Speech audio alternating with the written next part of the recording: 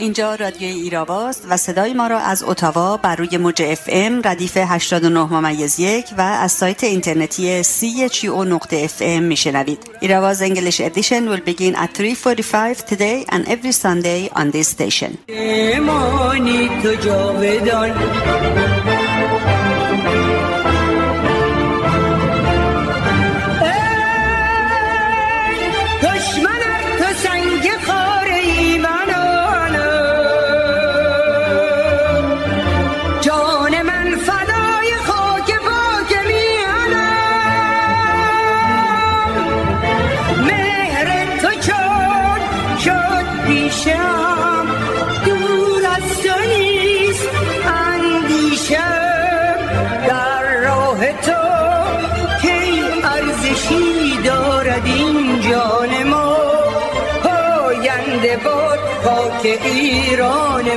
فهمیدم دنبال یک گردن برای طنابشان می‌گردند. زندانی سیاسی نوید افکاری از دستگیر شدگان اعتراضات سال 98. با سلام و درود به شما شنوندگان گرامی رادیو ایراوا، نرگس غفاری هستم و برنامه این هفته 16 شهریور 99 برابر با 6 سپتامبر 2020 رو شروع می‌کنیم.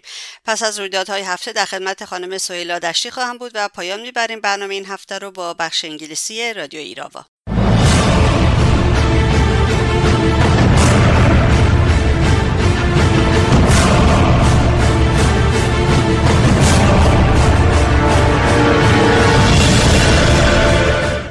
بخش خبر رو با اخبار مربوط به ویروس کرونا در کانادا شروع می‌کنیم. بنا به سایت CTV آمار ویروس کرونا یا کووید 19 تا روز پنجشنبه 3 سپتامبر برابر با 13 شهریور از 130,274 کیس کرونا 115,287 نفر بهبود یافته و 9,140 تن جان باختند. سازمان مجاهدین خلق ایران بعد از ظهر پنجشنبه 13 شهریور برابر با 3 سپتامبر اعلام کرد آمار جان باختگان کرونا در 410 شهر ایران از 98,600 نفر بیشتر است. توجهتون رو به گزارش این هفته دکتر حسین جوانسوز درباره ویروس کرونا جلب می‌کنم.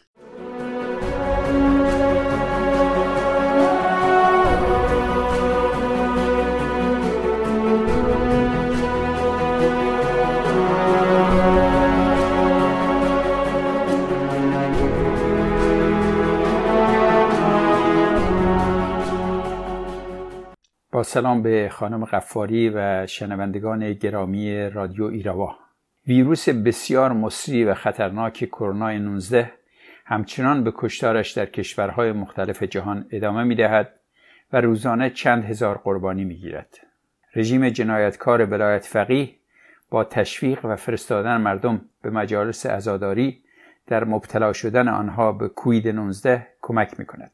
رژیم همچنان با دروغگویی و پنهانکاری تعداد جان باختگان را در روز چهارشنبه 2 سپتامبر 21,797 نفر اعلام کرده است، در صورتی که طبق گزارش سازمان مجاهدین خلق تعداد فوت شدگان به مرز 100,000 نفر رسیده است. حالا به چند خبر راجع به تهیه واکسن برای کرونا 19 توجه کنید. نتیجه آزمایشات اخیر کمپانی بایوتک آمریکایی به نام مادرنا نشان داد که واکسن در حال تهیه این کمپانی باعث می شود همانقدر آنتیبادی یا پاتن در بدن افرادی با سن 56 تا 70 و حتی بالای 70 درست بشود که برای افرادی با سن 18 تا 55 درست می شود. در فاز اول و دوم مطالعات بالینی فقط داوطلبان سنین بین 18 و 55 مورد آزمایش قرار گرفته شده بودند. این خبر خوبیه که واکسن این کمپانی برای همه سنها کار می‌کند. بعضی از واکسن‌ها برای سنهای بالا کار نمی‌کنند و یا ضعیف کار می‌کنند. خبر دیگری که خوب نیست اینه که واکسن کمپانی مادرنا بعد از تهیه شدن بایستی در درجه حرارت منهای 20 درجه سانتیگراد و واکسن کمپانی فایزر که با کمپانی بایوتک آلمان به طور شریکی ساخته می شود در درجه حرارت منهای 70 درجه سانتیگراد نگهداری و حمل و نقل بشود. نگهداری در این درجه حرارت پایین و انتقال آن به مراکز بهداشتی تا تزریق به افراد، به خصوص برای مردمی که در کشورهای گرمسیر و فقیر زندگی می کنند، محدودیت زیادی پیش می آورد. واکسن کمپانی‌های مادرنا و فایزر با مسنجر آرنه که در مقابل حرارت ناپایدار است تهیه شده است. خبر دیگر اینه که آزمایشاتی که به وسیله دانشمندان چندین کشور من جمله آلمان و آمریکا انجام شده نشان می‌دهد که آنتیبادی یا پاتن تشکیل شده در بدن افرادی که مبتلا به مرض کووید 19 شده و خوب شده اند پس از 3 ماه از بین می رود. بنابراین کسانی که واکسن می زنند و بدنشان در واکنش به واکسن آنتیبادی می سازد هم بعد از 3 ماه پاتن در بدنشان از بین خواهد رفت و دیگر سیستم ایمنی ندارند. خوشبختانه با زدن واکسن بدن علاوه بر آنتیبادی گلوبول‌های سفیدی به نام تی سل هم می‌سازد که می‌تواند در غیاب آنتیبادی سلول‌های عفونی شده و همچنین ویروس کرونا را تشخیص بدهد و با حمله آنها را از بین ببرد. عمر تی سل برخلاف آنتیبادی بسیار طولانی است. همانطوری که می‌دانید سلول‌های سفید مسئول دفاع از بدن هستند. مثل هر ارتش به گروه‌های مختلفی با وظایف متفاوت تقسیم شده‌اند. یک گروه که بی سل نامیده میشوند مسئول ساختن آنتیبادی برای مبارزه با هر جرمی مثل باکتری و ویروس که وارد بدن بشوند هستند. گروه دیگر که تی سل نامیده میشوند به سلولهای عفونی شده به وسیله جرم و همچنین به ویروس و باکتری حمله می کنند و همینطور گاهی بی سل را تحریک می کنند که آنتیبادی بیشتری بسازد. اشکال تی سل اینه که گاهی بسیار خارج از کنترل و شدید عمل می کند و علاوه بر سلولهای عفونی و ویروس به سلولهای سالم شخص هم حمله می کند که باعث التهاب در بدن مریض می شود. این چیزی است که در مریضهای بدحال کووید 19 می بینیم و برای کاهش التهاب از داروهایی به نام استروئیدها مثل دکسامتازون استفاده می شود. عده‌ای از دانشمندان دارند بر روی این مسئله کار می کنند که چطور می شود از وحشی شدن و هار شدن تی سل که به آن سایتوکین استورم می گویند جلوگیری کرد. با توجه به کار شبانه روزی دانشمندان که در بیش از 170 گروه در کشورهای مختلف مشغولند به احتمال زیاد تا آخر سال 2020 واکسنی برای ویروس کرونا 19 ساخته خواهد شد. تا آن موقع بایستی همانطوری که تا به حال از خودمان مراقبت کردیم مواظب باشیم تا به این ویروس بسیار مضری نزدیک نشویم. با تشکر از وقتتان. با تشکر از دکتر جهانسوز و گزارش این هفته رویدادهای هفته رو پی میگیریم. با رسانه شدن حکم 2 بار اعدام برای قهرمان کشتی نوید افکاری و احکام زندان طولانی مدت برای برادرانش حبیب و وحید، هشتگ‌های اعدام نکنید، آزادشان کنید و حمایت برخی از ورزشکاران ایرانی و خارجی، مقاومت ایران، ریچارد گرنل سفیر سابق آمریکا در آلمان و شخصیت‌های سیاسی جهان فضای مجازی را پر کرده است. برای نمونه میتوان به فراخوان 79 تن از ورزشکاران و ملی‌پوشان ایرانی از جمله پهلوان مسلم اسکندر فیلابی، حسن نایب آقا، بهرام مودت و فیروزه اجاق اشاره کرد که در نامه از آقای توماس باخ رئیس کمیته بین‌المللی المپیک، آقای نناد لالویچ رئیس فدراسیون بین‌المللی کشتی، آقای آنتونیو گوترز دبیرکل ملل متحد، خانم میشل باشله کمیسر عالی حقوق بشر و خانم الیزابت چیفیسبرگ پرزیدنت شورای عالی حقوق بشر خواستند تا برای نجات فوری جان نوید افکاری کشتیگیر ایرانی دخالت کرده و به رژیم ایران بفهمانند که دیگر نمیتواند به دلیل واهی جان انسانها و در این مورد خاص جان کشتیگیر قهرمان کشور را بگیرد. کمیته بین‌المللی المپیک و فدراسیون بین‌المللی کشتی باید به وضوح به رژیم ایران بگویند که در صورت انجام این جنایت تمام ورزش آن کشور با محرومیت‌های جدی مواجه خواهد شد. مورگان اورتگا سخنگوی وزارت خارجه آمریکا روز پنجشنبه 13 شهریور در توییتر خود نوشت: ما در خشم علیه حکم اعدام که رژیم ایران علیه نوید افکاری داده به جهانیان می‌پیوندیم. ما نیز مانند مردم جهان از بابت صدور حکم اعدام برای نوید افکاری که پس از شرکت در تظاهرات مسالمت‌آمیز در سال 2018 تحت شکنجه مجبور به اعتراف دروغین شد خشمگین هستیم. رژیم ایران همچنین 2 برادر او را شکنجه داد و به 10 سال زندان محکوم کرد. آنها را رها کنید.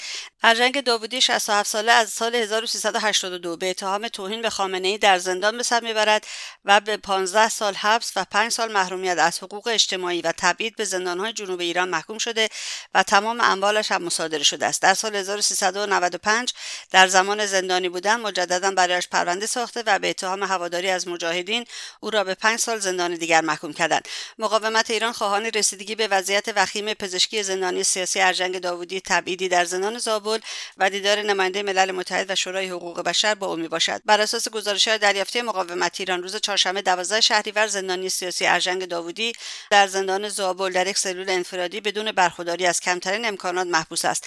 وی بر اثر شرایط غیرانسانی حبس و اسارت مبتلا به عفونت روده شده و درد زیادی را تحمل می‌کند، اما مسئولین زندان وی را به بیمارستان و مراکز درمانی منتقل نمی‌کنند و او را از درمان محروم کردند. وزارت خزانه‌داری و وزارت خارجه آمریکا روز پنجشنبه 13 شهریور جمعاً 3 مهره و 11 شرکت مستقر در ایران، امارات، هنگ کنگ و چین را به جرم انتقال و فروش محصولات پتروشیمی برای رژیم ایران تحریم کردند.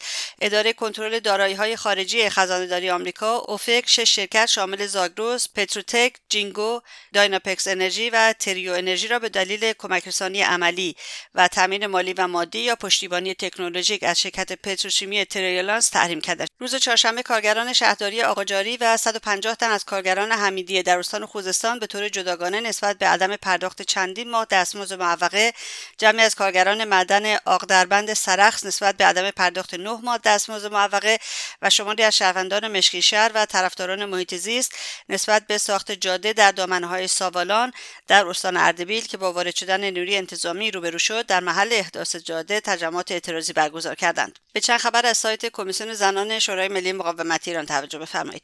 2 زندانی سیاسی کرد، مژگان کاووسی، نویسنده و محقق، و سکینه پروانه در اعتراض به عدم موافقت با درخواست مرخصی زندانیان سیاسی از روز 11 شهریور در زندان اوین دست به اعتصاب غذا زدند. یکی دیگر از خواسته‌های این زندانیان رفع تبعیض جنسیتی در حق استفاده از تلفن میباشد. در زندان اوین حق تماس تلفنی در بند مردان نامحدود است، اما زنان زندانی فقط نیم ساعت در هفته حق استفاده از تلفن زندان را دارند. کمیسیون زنان شورای ملی مقاومت ایران به اقدام فوری جهت نجات 3 زندانی سیاسی فراخوان داد. در این فراخوان آمده است که بنا به یک گزارش موثق به تاریخ 10 شهریور جان زندانیان سیاسی در زندان قرچک در خطر جدی قرار دارد. مهدی محمدی، رئیس زندان قرچک، و معاون او زنی به نام میرزایی با اجیر کردن زنان زندانی عادی با جرایم خطرناک تلاش دارند با ایجاد صحنه‌های درگیری و حمله جمعی به زندانیان سیاسی زهرا صفایی و دخترش پرستو معینی و زندانی سیاسی دیگر فروغ تقی‌پور آنها را مورد ضرب و شتم قرار داده و یا به قتل برسانند. زهرا صفایی، پرستو معینی و فروغ تقی‌پور در تاریخ 5 اسفند 98 بازداشت و به بازداشتگاه وزارت اطلاعات بند 209 زندان اوین منتقل و در آخرین هفته فروردین 99 از زندان اوین به قرچک تبعید شدند. پدر زهرا صفایی از بازاریان سرشناس تهران در سال 1360 به اتهام هواداری از مجاهدین اعدام شد. این بود نگاهی به مهمترین رویدادهای هفته. برای دسترسی به پادکست برنامه‌های ایراوا به وبسایت ما radioirava.com مراجعه بفرمایید و رادیو ایراوا رو هم در سایت‌های اجتماعی یوتیوب، فیسبوک، توییتر، ویمیو، تلگرام، پینترست و اینستاگرام دنبال کنید. لطفاً ایستگاه رادیویی CHU رو هم در توییتر و فیسبوک دنبال کنید. من شورشیم 40 ساله که خاکم بغض تو سینش حبسه با کینش مثل یه بمب که تو خیابون شده منفجر. من شورشیم احساس رهایی و دست من نمیتونی بزنی تا گفتم مرگ بر تو، زندگی آغاز شد منتشر. آره من شورشیم 100 میکشی ولی هستم هنوزم و پوزتو میمالم به خاک ذلت. ملت نمیخوانه دین تو بستی ولی خط وصله، خط ما بین قلبمون اصله. من شورشیم زاده فقرم توی تهرون گور خوابم، احباز بی نفس مونده توی تب و تابم، تو فکر سختی تو سرکن زهابم، بلوچم که توی کپر زیر موج شن در التهابم، زاینده رود تشنه آبم ولی تو با گوله دادی جوابم. من شورشیم، من شورشیم، من شورشیم. اگه با تو نجنگم قطعا اینجا میمیرم، اگه با تو نجنگم شاید ولی حقم رو بیشک میگیرم. من شورشیم، انکار تو هم سرچشمه روشن تقصیرم، من روح تهاجم بیوقفه حتمیت لحظه تغییرم. من تاکسیرونی که بنزینشو بردی، اون مال باخته که دار و ندارشو خوردی، اون کول بری که دوستشو کشتی، اون دختر آبی که حقشو مشتی، فسیل وحشی ازش گرفتن و پرش رو چیدن و یه عمر چریدن و حالا ببین منو. آره من شورشیم، هم اسممون که اسمشو نداد بتون، دختری که زیر شکنجه پر زد و رنج آزادی رو برد، پر شده حالا جاش، میترسی از تکرار صداش.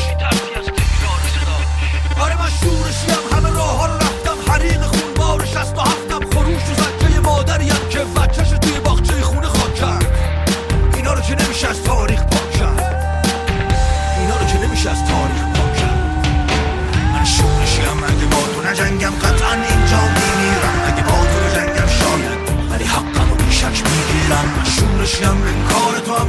چشمه روشن تقصیرم، من روح تهاجم بی‌وقفه حتمیت لحظه تغییرم. من شورشیم اگه با تو نجنگم، قطعا اینجا میمیرم. اگه با تو بجنگم شاید، ولی حقمو بیشک میگیرم. من شورشیم انکار تو هم سرچشمه روشن تأثیرم. من روح تهاجم بی‌وقفه حتمیت لحظه تغییرم.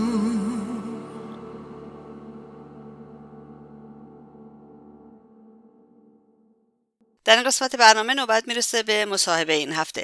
باز هم خبر احکام اعدام برای معترضین قیام در ایران توسط رژیم آخوندها این بار ایرانیان رو به تلاش برای نجات قهرمان کشتی ایران نوید افکاری واداشت.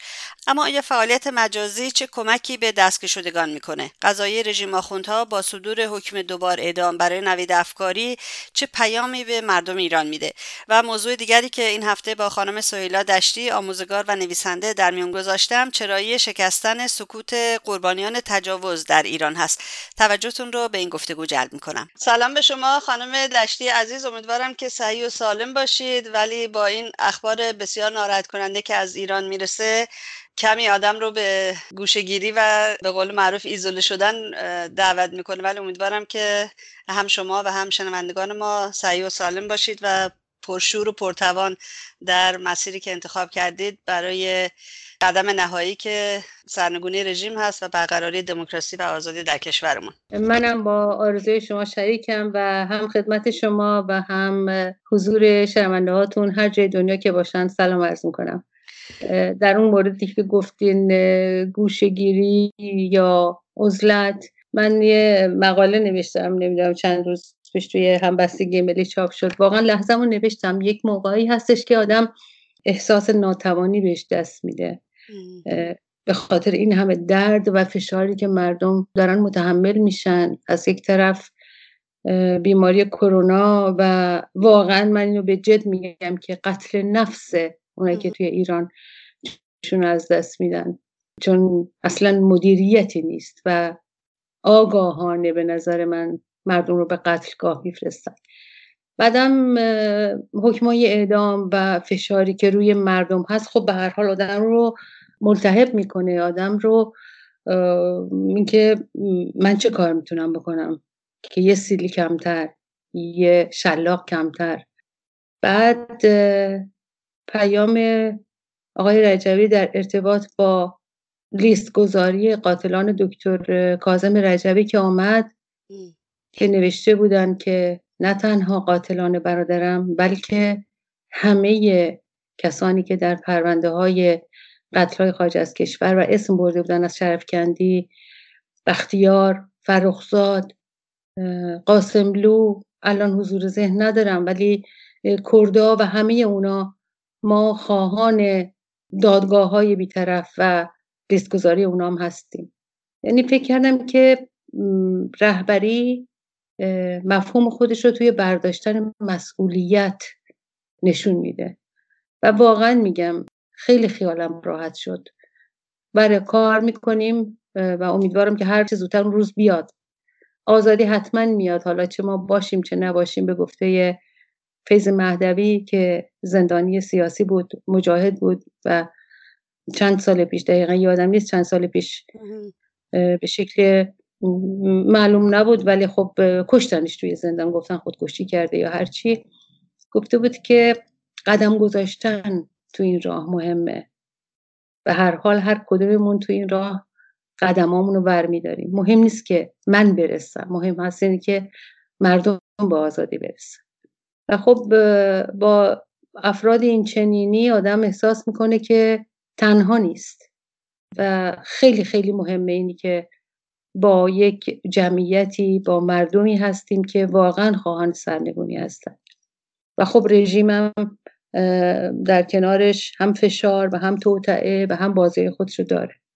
دقیقاً درسته خانم دشتی، اینطور که شما میگید هم مسئولیت روی دوش هممون احساس میشه و همین که به هر حال راههایی وجود داره برای مقابله با جنایاتی که رژیم در حق مردممون انجام میده، چه ویروس کرونا باشه، چه اعدام باشه، چه شکنجه باشه، چه تجاوز به زنان و دخترانی که برای احقاق حقوقشون به دستگاه‌های قضایی مراجعه میکنن. راههای بالاخره هست و مردم راه خودشون رو پیدا میکنن و به قول شما همه مردم الان خواهان سرنگونی این رژیم هستند و میدونن که از چه راهی باید رژیم رو سرنگون کرد و این نکته خیلی مهمی هست. فکر میکنم دیگه اون شعاری که دادن اصولگرا اصلاح طلب اصولگرا دیگه تمام ماجرا، دقیقاً بله. اونجا خط خودشون رو، اون نقطه‌ای که باید باشن رو اعلام کردن و از اون پس دیگه هر قدمی که برمیدارن میدونن برای چی و چرا باید اون قدم رو بردارن.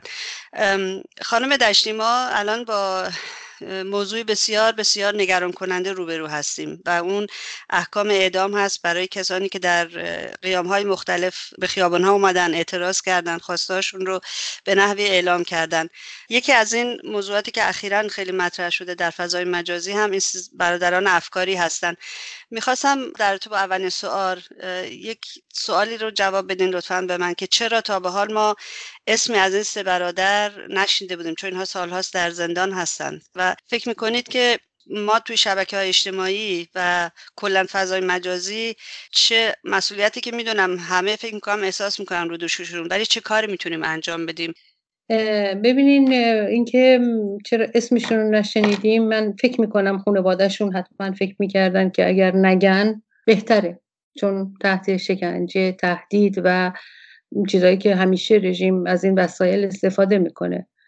ولی موقعی که حکم صادر شده، این حکم آنچنان غیر انسانی، ضد بشری هست که خانواده سکوتشون رو شکستن.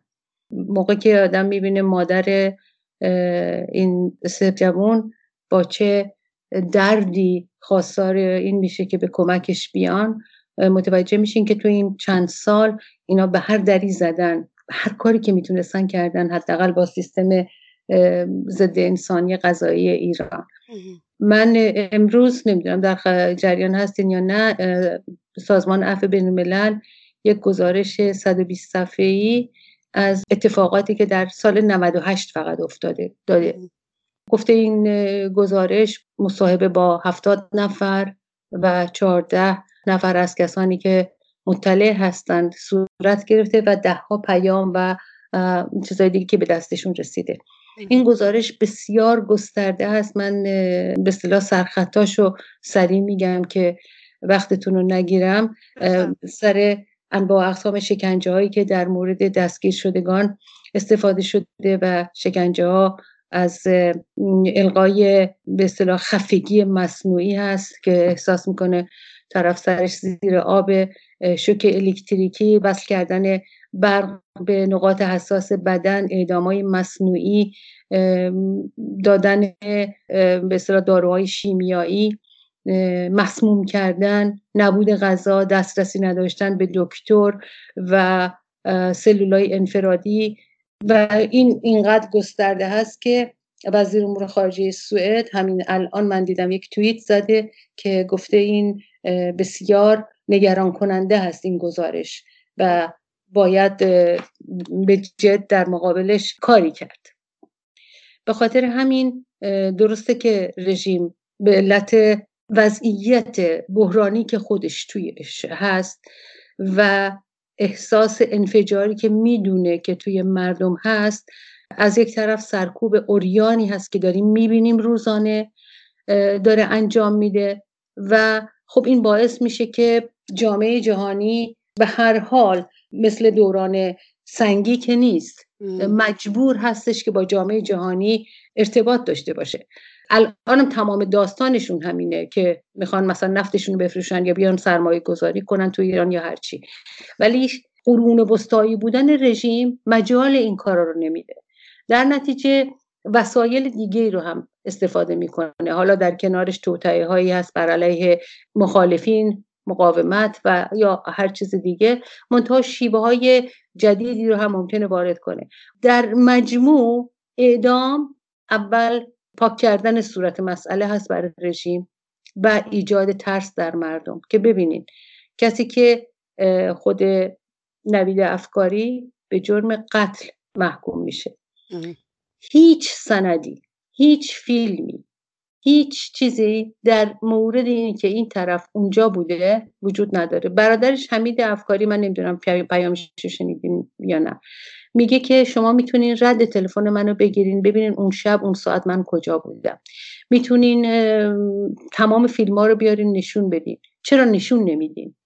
یعنی تمام این داستان اینه که من واقعا خب شیوای رژیم اینه که اقرار کنن، طرف مجبورش کنن اقرار کنه، شاید حاضر نشده یک دروغی رو بپذیره که بیاد اقرار کنه، در نتیجه این حکم رو میدن. همون کاری که با صالحی کردن چند هفته پیش. درسته. اینقدر این پرونده، حالا جزئیاتش رو ما نمیدونیم، همون چند جمله هستش که این برادرها گفتن ضد و نقیض هست که میدونین اگر آدم همونجور برمیگرده نگاه میکنه، حالا به جز اون زندانیان سیاسی که با احکام 1 دقیقه‌ای اعدام شدن، پرونده هایی مثل ریحانه جباری یا دلارا دارابی یا عاطفه رجبی، این اسمایی هست که الان حضور ذهن دارم و میتونم بگم، همه اینا با به اصطلاح اتهامات بسیار واهی اعدام شدن. و خب سیستم قضایی ایران یک سیستم هستش که جرم توش تعریف نداره. یعنی توی هر سیستم قضایی که نگاه کنی مثلا میگه که جرم دزدی اگر از این قد تا این قد باشه مثلا 4 ماه 2 ماه جریمه نقدی، بیشتر اینجوریه، قتل اینه، تجاوز اینه، هر کدوم اینا تعریف داره و هر تعریفی یک محکومیتی داره. توی ایران جرم تعریف نداره اصلا. میتونی بگی که به رهبری توهین شده 25 سال محکومیت میگیری، روسری تو ورداری 12 سال نمیدونم محکومیت میگیری، دخترتو بکشی فقط 9 سال میگیری. تعریف نداره. قتل هر کدومش یه مدله. زن یکی رو بکشه باید اعدام بشه، مرد بچه خودش رو بکشه اصلا. در هیچ جای دنیا من به جرئت میتونم بگم در عقب افتاده ترین کشورهای دنیا هم همچین سیستمی وجود نداره که بتونن به این راحتی جون آدما رو. و مهمترین مسئله که بازم توی همین گزارش عفو بین‌الملل اومده که خود ما هم همه شاهدش هستیم اینه که هیچ کس پاسخگو نیست. هیچ کس پاسخگو نیست. و خب این وظیفه ما رو سنگین‌تر میکنه، برای اینکه توی این لحظاتی که رژیم هست خودش میدونه با اعدام نه فقر رو از بین میتونه ببره، نه گرسنگی رو میتونه از بین ببره، نه تبعیض توی جامعه رو میتونه از بین ببره. یعنی روز به روز رژیم داره زندگی میکنه و نه از خشم مردم میتونه کم بکنه. نه نمیتونه بکنه. آخه مردم چیزی برای از دست، یعنی به اون نقطه میرسه که چیزی برای از دست دادن ندارن. درسته. خانم دشتی، ما چند هفته پیش 3 نفر رو در فضای مجازی به خصوص در توییتر که این اصلا توییتی که انجام دادن، هشتگی که اعدام نکنید رو راه اندازی کرده بودن ایرانیا، ترند شد در ایران. این 3 نفر رو خب رژیم از اعدامشون عقب نشینی کرد و اعدام نکرد، ولی تلافیش رو سر مصطفی صالحی خالی کرد و ایشون رو اعدام کرد. خیلی هم شرکت کردن تو این هشتگ‌ها، ولی سوالم این است که واقعا چه تأثیری داره؟ ما که نمیتونیم رژیم رو از طریق توییتر مثلا متوقف کنیم، اعدام‌ها رو تو ایران از طریق توییتر مثلا اعدام بکنیم، چه کار باید بکنیم؟ چه میشه کرد؟ سرنوشت رژیم تو خیابونا تعیین میشه. اگر کسی فکر کنه که توییتر میتونه رژیم رو سرنگون کنه، خب خیلی خوش خیاله. منتها هر وسیله‌ای که به خصوص برای ایرانی خارج از کشور یا هر انسانی که دلش به درد میاد از وضعیتی که مردم دارن، برای روشن کردن جامعه جهانی خیلی مهمه. یعنی این مسئولیت ما تو خارج از کشوره. حالا توی ایران من دقیقا نمیدونم چند نفر به توییتر دسترسی دارن، حتما تو شهرهای بزرگ تعداد بیشتری هستن، ولی در مجموع اون موقعی که رژیم احساس میکنه که این فعالیت مجازی ممکنه تهدیدش کنه یا تهدیدش میکنه، وارد میشه. ستار بهشتی یا امید رضا سیافی دستگیرشون کرد، راحت کشتشون بدون حکم. سهیل عربی هم به خاطر همین الان در زندان است. بله، سهیل عربی هم به خاطر فعالیت‌های فیسبوکیشه. بله، یعنی نمونه ها کم نیستن که آدم بگه 1 2 تا 3 تا. ولی به هر حال رژیم چون با قهر با مردم طرفه با زور با مردم طرفه، با اسلحه با مردم طرفه. خامنه‌ای 2 سال پیش یا 3 سال پیش بود دستور آتش به اختیار رو داد. شما نگاه بکنین الان مثلا توی ده ابوالفضل خونه‌های مردم رو خراب میکنن. بابا توی اسرائیل هم این کارا رو نمیکنن. هیچ کس هم پاسخگو نیست. کشته هم بشن کسی پاسخگو نیست. خب اینا همه حکم آتش به اختیاری هست که اون صادر کرده. درست. توی همه زمینه‌ها. بعدم نمایشایی رو در میارن که مثلا رئیسی میگه که اعتراض درست، آشوب نه. اون طرف دارین خونه‌شو خراب میکنین، داری میاد داد میزنه، گلوله بهش میزنین. خب این میشه آشوب؟ یعنی سرنگونی نه به مفهوم، به اسم باید انجام بشه و سرنگونی هم متاسفانه یعنی انقلاب یا چیز اختیار نیست که آدم بگه که با هشتگ یا با یواشکی یا با یه مدل دیگه صورت میگیره. این رژیم اگر قابل اصلاح بود 40 سال فرصت داشت. حالا اصلاح شده بود دقیقاً. ولی خانم دشتی ما با یک چیز عجیب غریبی الان روبرو هستیم. شما از قوانینی که رژیم میگذاره صحبت کردید که هیچ جا اصلا نمونهش نیست و خودشون هم اصلا پاسخگو نیستن در برابر حرفایی که خودشون میزنن. یعنی خودشون برای خودشون یک لغتنامه جداگانه‌ای دارن که هیچ کس معنی کلماتشون رو نمیفهمه.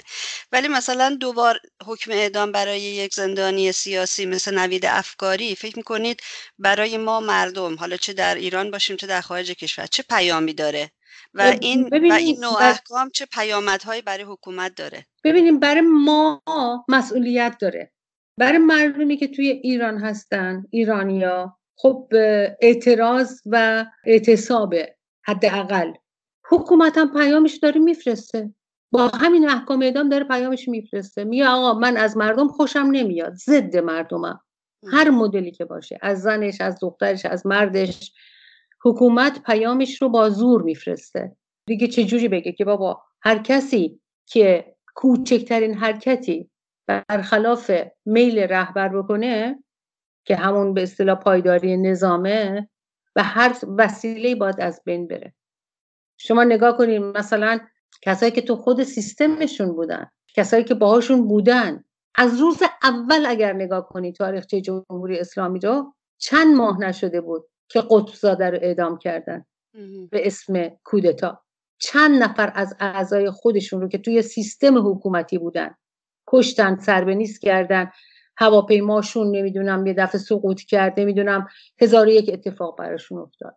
نه، فقط و فقط تمرکز برای نگهداری ولی فقیه و ولی فقیه به عنوان بالاترین مرجعی که توی ایران هست، چون دولت و نمیدونم اینا همه بازیچه‌ای هستن برای اون، باید پاسخگو باشه. اونم که فقط حرف زور میفهمه، یعنی به جز اون هیچ وسیله‌ای دیگه نداره. بسته تر میشه، سرکوبم متاسفانه تو ایران بیشتر خواهد شد با شیوه‌های مختلف. در رابطه با این که مردم ایران گفتیم که سرنگونی رژیم رو میخوان و راههایی رو پیدا میکنن برای به مقابله با رژیم پرداختن. یکی از موضوعات دیگری که در امروزها مطرح است خانم سهیلا دشتی، موضوع تجاوز به زنان هست که به فضای مجازی راه برده. میخواستم در این رابطه کمی برامون بگین که چرا و چه تحولی اتفاق افتاده که قربانیان تجاوز سکوتشون رو اینجوری میشکنن؟ 2 وجه داره این سوال شما. یکی اینی که کسانی که مورد تعرض و تجاوز قرار گرفتن، فردی، شخصی، و یکی اینی که در چه سیستمی این اتفاقا داره میفته. چون بحث تجاوز و تعدی به زنها و در مجموع در همه کشورها وجود داره. یعنی چیزی نیستش که بگیم برای ایرانه یا فقط توی ایران اتفاق میفته. ولی خب در بقیه کشورها قوانین رو باید نگاه بکنیم که ببینیم در کنار این مسئله اجتماعی که یک معضل اجتماعیه، قانون چه وجهی داره، چه کار داره میکنه. من توی یک کنفرانس وضعیت زنان شرکت کردم که از بین‌المللی بود، از همه کشورها اومده بودن، فیلمایی رو نشون میدادن یا عکسایی نشون میدادن از زنایی که مورد آزار و اذیت هم جنسی قرار گرفته بودن از طرف همسراشون یا برادراشون. واقعا عکس‌ها تکون دهنده بود و خب میگفتش که کسی که مثلا همچی کاری رو کرده مثلا قاضیه، دکتر، دندون پزشک، وکیل یا یه کارگر ساده است. یعنی اینجوری نیستش که ما بگیم که کی این کارو میکنه. ولی موقعی که میری توی یه سیستمی که اصلا لغته، یعنی توی قوانین جمهوری اسلامی لغت تجاوز وجود نداره، خب حالا باید بیان با این سیستمی که افرادی که مورد تجاوز قرار گرفتن میان میگن خیلی مثبته، خیلی مثبته.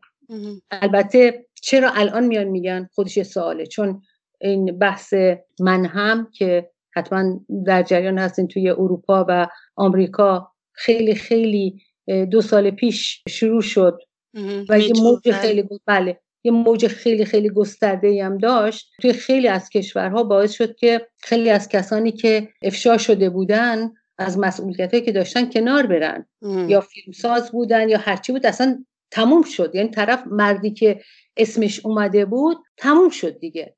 مثلا یه نمونه دارم میگم، به دادگاه اصلی کشیده نشده ولی جولیان آسانژ، اصلا من نمیدونم این واقع صورت گرفته یا آسانژ تموم شد با این اتهام. حالا واقعیت بود، داستان بود، هنوزم به دادگاه کشیده نشده، ولی توی یک سیستمی که سرکوب حرف اولو میزنه وقایع فاجعهش عمق بیشتری رو داره. موقعی که شما گفتین میخواین سر این مسئله با من مصاحبه کنین، با چند نفر که توی ایران هستن تماس گرفتم، چند نفر نرسیدن جواب بدن هنوز.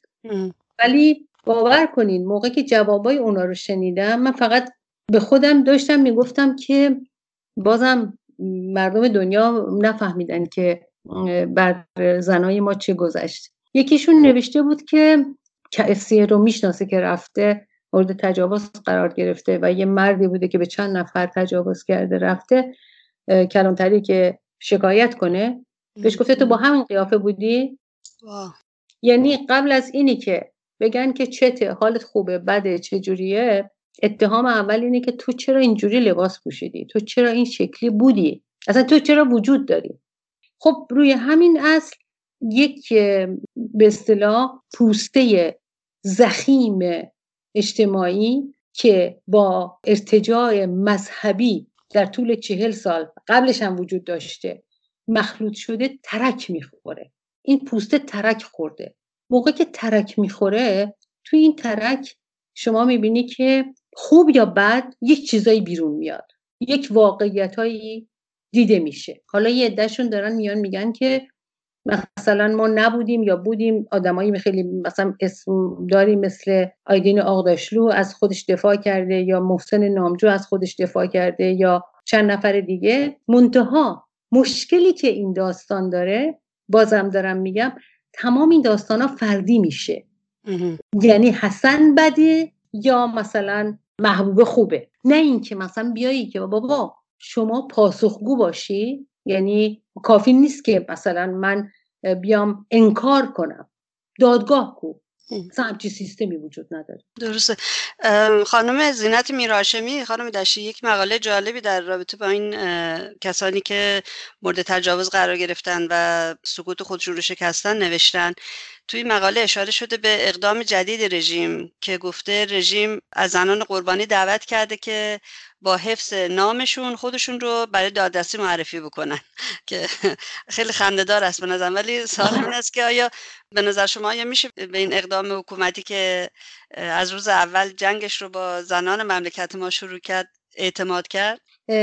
من مشخصا همچین به اصطلاح چیزی رو ندیدم، ولی یک نفر نوشته بود توی توییتر، یه مردی رو گرفتن به اسم کیوان امام وردی که 11 مورد تجاوز داشته و بیشترم دانشجوها بودن. بعد یه نفر نوشته که من امروز برای شهادت بعد از تجاوز به همراه دوستم که از قربانیان کیوان امام بود به پلیس امنیت مراجعه کردیم. او سکوت نکرد، من هم نمی کنم.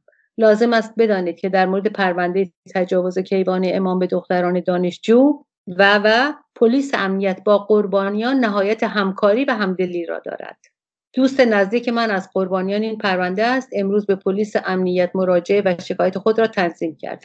ما دیدیم که برخورد پلیس در این مورد بسیار محترمانه بود و حتی کوچکترین سوالی که درباره اینکه چرا به خانه یه فرد متجاوز رفتی یا چرا شراب خوردی از اون نپرسیدند. نگاه قضاوتگرانه‌ای وجود نداشته جز با احترام و حمایت با او برخورد نشد. اطلاعات افراد در آنجا محرمانه و محفوظ است. لطفاً اگر خودتان جزو قربانیان این پرونده هستید یا دوستی را میشناسید که به او تجاوز شده به او اطلاع دهید و بخواهید سکوتش را بشکند و هر چه زودتر نسبت به طرح شکایت اقدام کند. ما هم از او حمایت می‌کنیم و زنجیر سکوت را بشکنیم تا بتوانیم از بروز فجایع بیشتر جلوگیری کنیم. این عکسی بود که توی توییتر من امروز دیدم که زیرش اینقدر جالب بود اظهار نظری که نوشته بودن که خب آقا شما تعریف کنید بگو که دیگه پلیس خیلی خوبه. چند مورد بودیم. از اون طرف میبینیم که توی سایت‌های وابسته به رژیم مثل رجانیوز یا شرق یا چیزای دیگه باز با یه وکیل زن، با یه خانم دکتر و با یه آقای فکر میکنم روانپزشک مصاحبه کردن در این مورد. این نکات بسیار جالبی داره موقع که آدم این مصاحبه رو میخونه، به خصوص نکاتی که خانم وکیل میگه که دقیقاً برخلاف اون حرفی هستش که این توییت میزنه که پلیس خیلی مهربان بود و بیاید تنظیم کنیم و فلان و اینا. اول که میگه که کسی که مورد خانم وکیل میگه کسی که مورد تجاوز قرار میگیره باید خودش ثابت کنه که مورد تجاوز قرار گرفته. یعنی موقعی که شما میری پیش پلیس یا کلانتری اون شکایت رو مینویسه مثلا، ولی کسی رو نمیره دنبالش بگرده پیداش کنه که کی بوده. من باید ثابت کنم که چه اتفاقی افتاده. من دقیقاً جمله‌شو براتون میخونم. در دعاوی حقوق ایران، بعدم توی حقوق آزاردیده و آزارگر به جای متجاوز و کسی که بهش تجاوز شده، آزارگر. میگه که در حقوق ایران آزاردیده میتواند دعوای کیفری مطرح کند ولی با اون مثل کسی برخورد میشود که ممکن است هر ادعای دیگری را مطرح کند. یعنی بار اثبات ادعا بر عهده خود اوست. پس از نظر قضایی همونجور که بهتون گفتم هیچ حمایتی وجود نداره. بعد باز این خانم وکیل میگه که اثبات ادعا خیلی دشواره و از نظر حقوقی موقعی که به جریان حقوقی میفته قربانی هیچ وقت نمیتونه ادله‌شو ثابت کنه چون باید خودش دنباله مثلا نمیدونم چه جوری باید نشون بده. پس وظیفه وکیل چیه این وسط؟ کار هیچی. حتی اگر که برن پیش پزشکی قانونی هم پزشکی قانونی نمیتونه بگه که مورد تجاوز قرار گرفته. حالا یه سفارشایی میکنه که چی کار بکنین که معطل نکنین زود برین. بعد خود خانم وکیل میگه که قوانین ما برای بزه دیده، یعنی اصلا این لغاتی که آدم میبینه آنقدر مترقی نیست.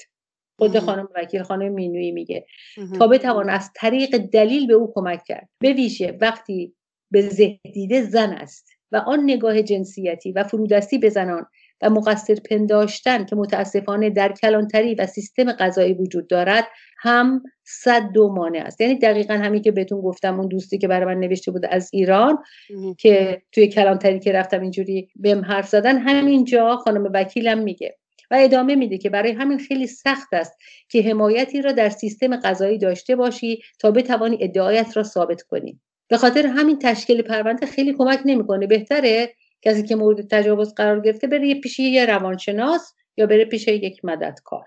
خب پس اون داستانی که میگه بیاین بهتون کمک کنم، بیاین نمیدونم ادعاتون رو ثابت کنین، این یک نمیدونم بگم بازیه، یه شگرد جدیده.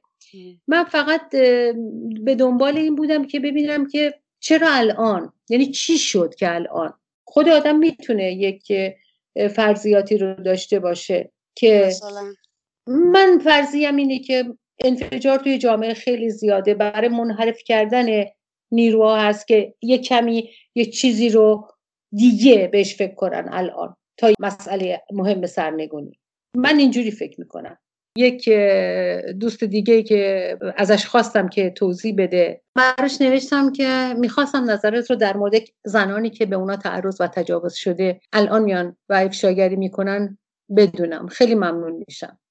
جواب داده به نظر من یکی از دلایل میتواند آگاهی تدریجی این زنان باشد، آگاهی به این که تعارض و تجاوز جنسی نشو نما دادن آن کار همین نظام کثیف و پلید است و حالا دیگه فریادهای خاموش این زنان است که یکی پس از دیگری عصیان کرده و ناگفته ها رو میگن، مخصوصا اونایی که مثلا با هنرگندان ببخشید در داخل ارتباط داشتن که البته به تازگی تقش در اومد. و بعد اینکه جامعه‌ای که دارای عدم سلامت فکری است مسلم که در آن تزویر، ریا، کینه، فساد موج میزنه و تنزل انسانیت و تهی بودن از ارزش‌های اخلاقی و انسانی دیده میشه. فرهنگ غالبه که همه اینا رو این رژیم فاسد به ارمغان آورده و به هر حال ساکت موندن در برابر هر ظلمی سقفی داره و سقف زنانی که مورد تجاوز قرار گرفتن پر شده. الان بهترین زمان ممکن هست و اراده کردن که دیگه ساکت نباشن، با توجه به اینکه این روزها جنایت و آدمربایی و تجاوز و قتل‌های خانوادگی ناشی از آن سر به آسمون میزنه.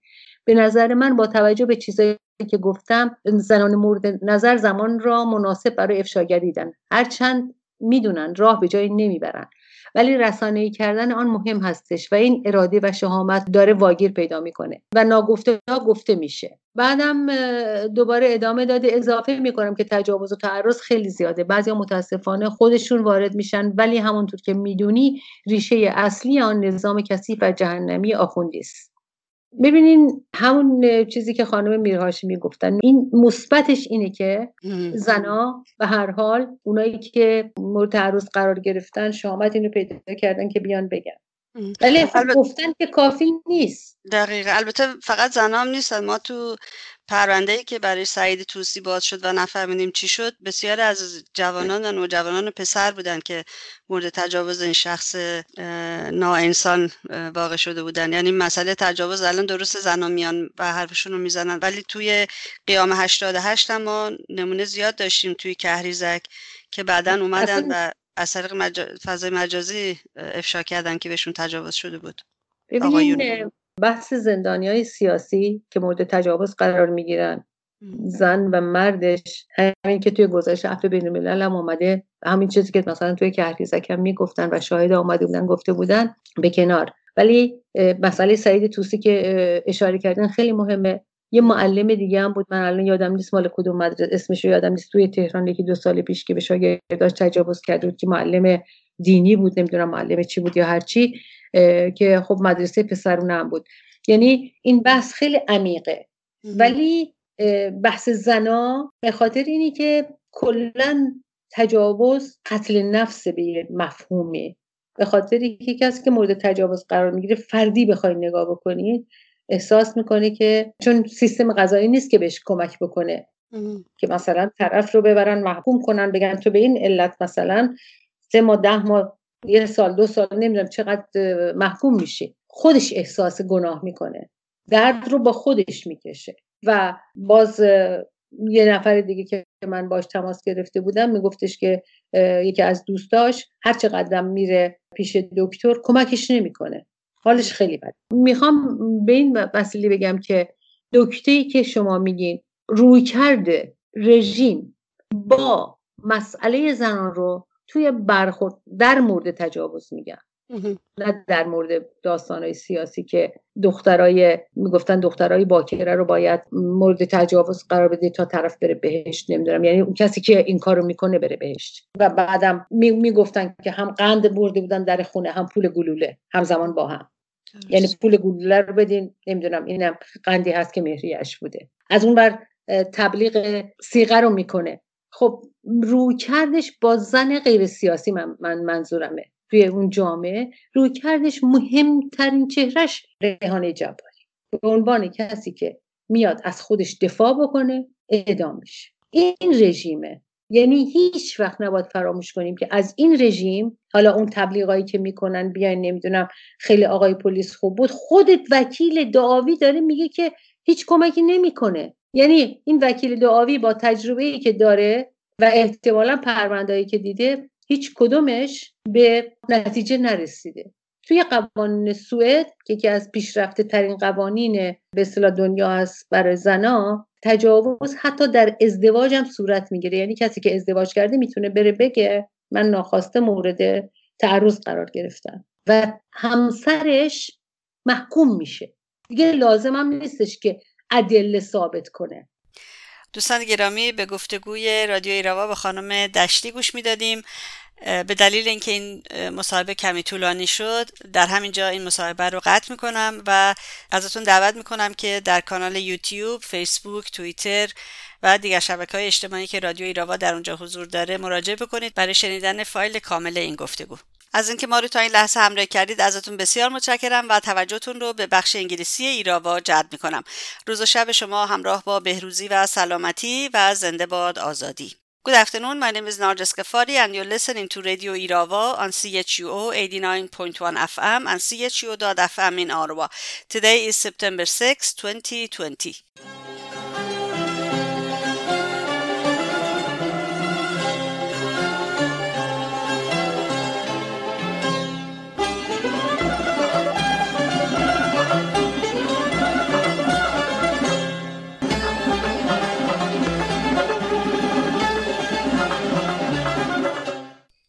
According to People's Mujahideen Organization of Iran, PMOI or MEK, Thursday, September 3rd, the coronavirus death toll in 410 cities in Iran has passed 98,600. 2 Iranian Kurdish political prisoners detained in the women's ward of Evin prison went on hunger strike on September 4th, 2020. Mojgan Kavousi and Sakine Parvaneh deprived themselves of food to protest the authorities' refusal to grant leave to political prisoners during the coronavirus pandemic. One of their other demands is to stop gender discrimination with regards to prisoners' right to use the telephone. All male detainees in Evin prison have unlimited time in using the telephone, but the women detainees can use the telephone for only half an hour a week. The NCRI Women's Committee, National Council of Resistance of Iran, called for urgent action to save the lives of 3 female political prisoners based on a reliable report that it has received. The report says the lives of political prisoners in Qarchak prison are in danger. Mehdi Mohammadi, the warden of Qarchak prison, and his deputy, Mrs. Mirzai, have paid common prisoners convicted of dangerous crimes to brutalize and murder Zahra Safai, her daughter Parastu Moini, and Furuq Taqipur, the report says. The dangerous inmates have been ordered to incite fights during which they could kill the said political prisoners in Qarchak prison. Zahra Safai's father, a prominent figure in the Iranian business community, was executed in 1982 for supporting the People's Mujahideen Organization of Iran, PMOI or MEK.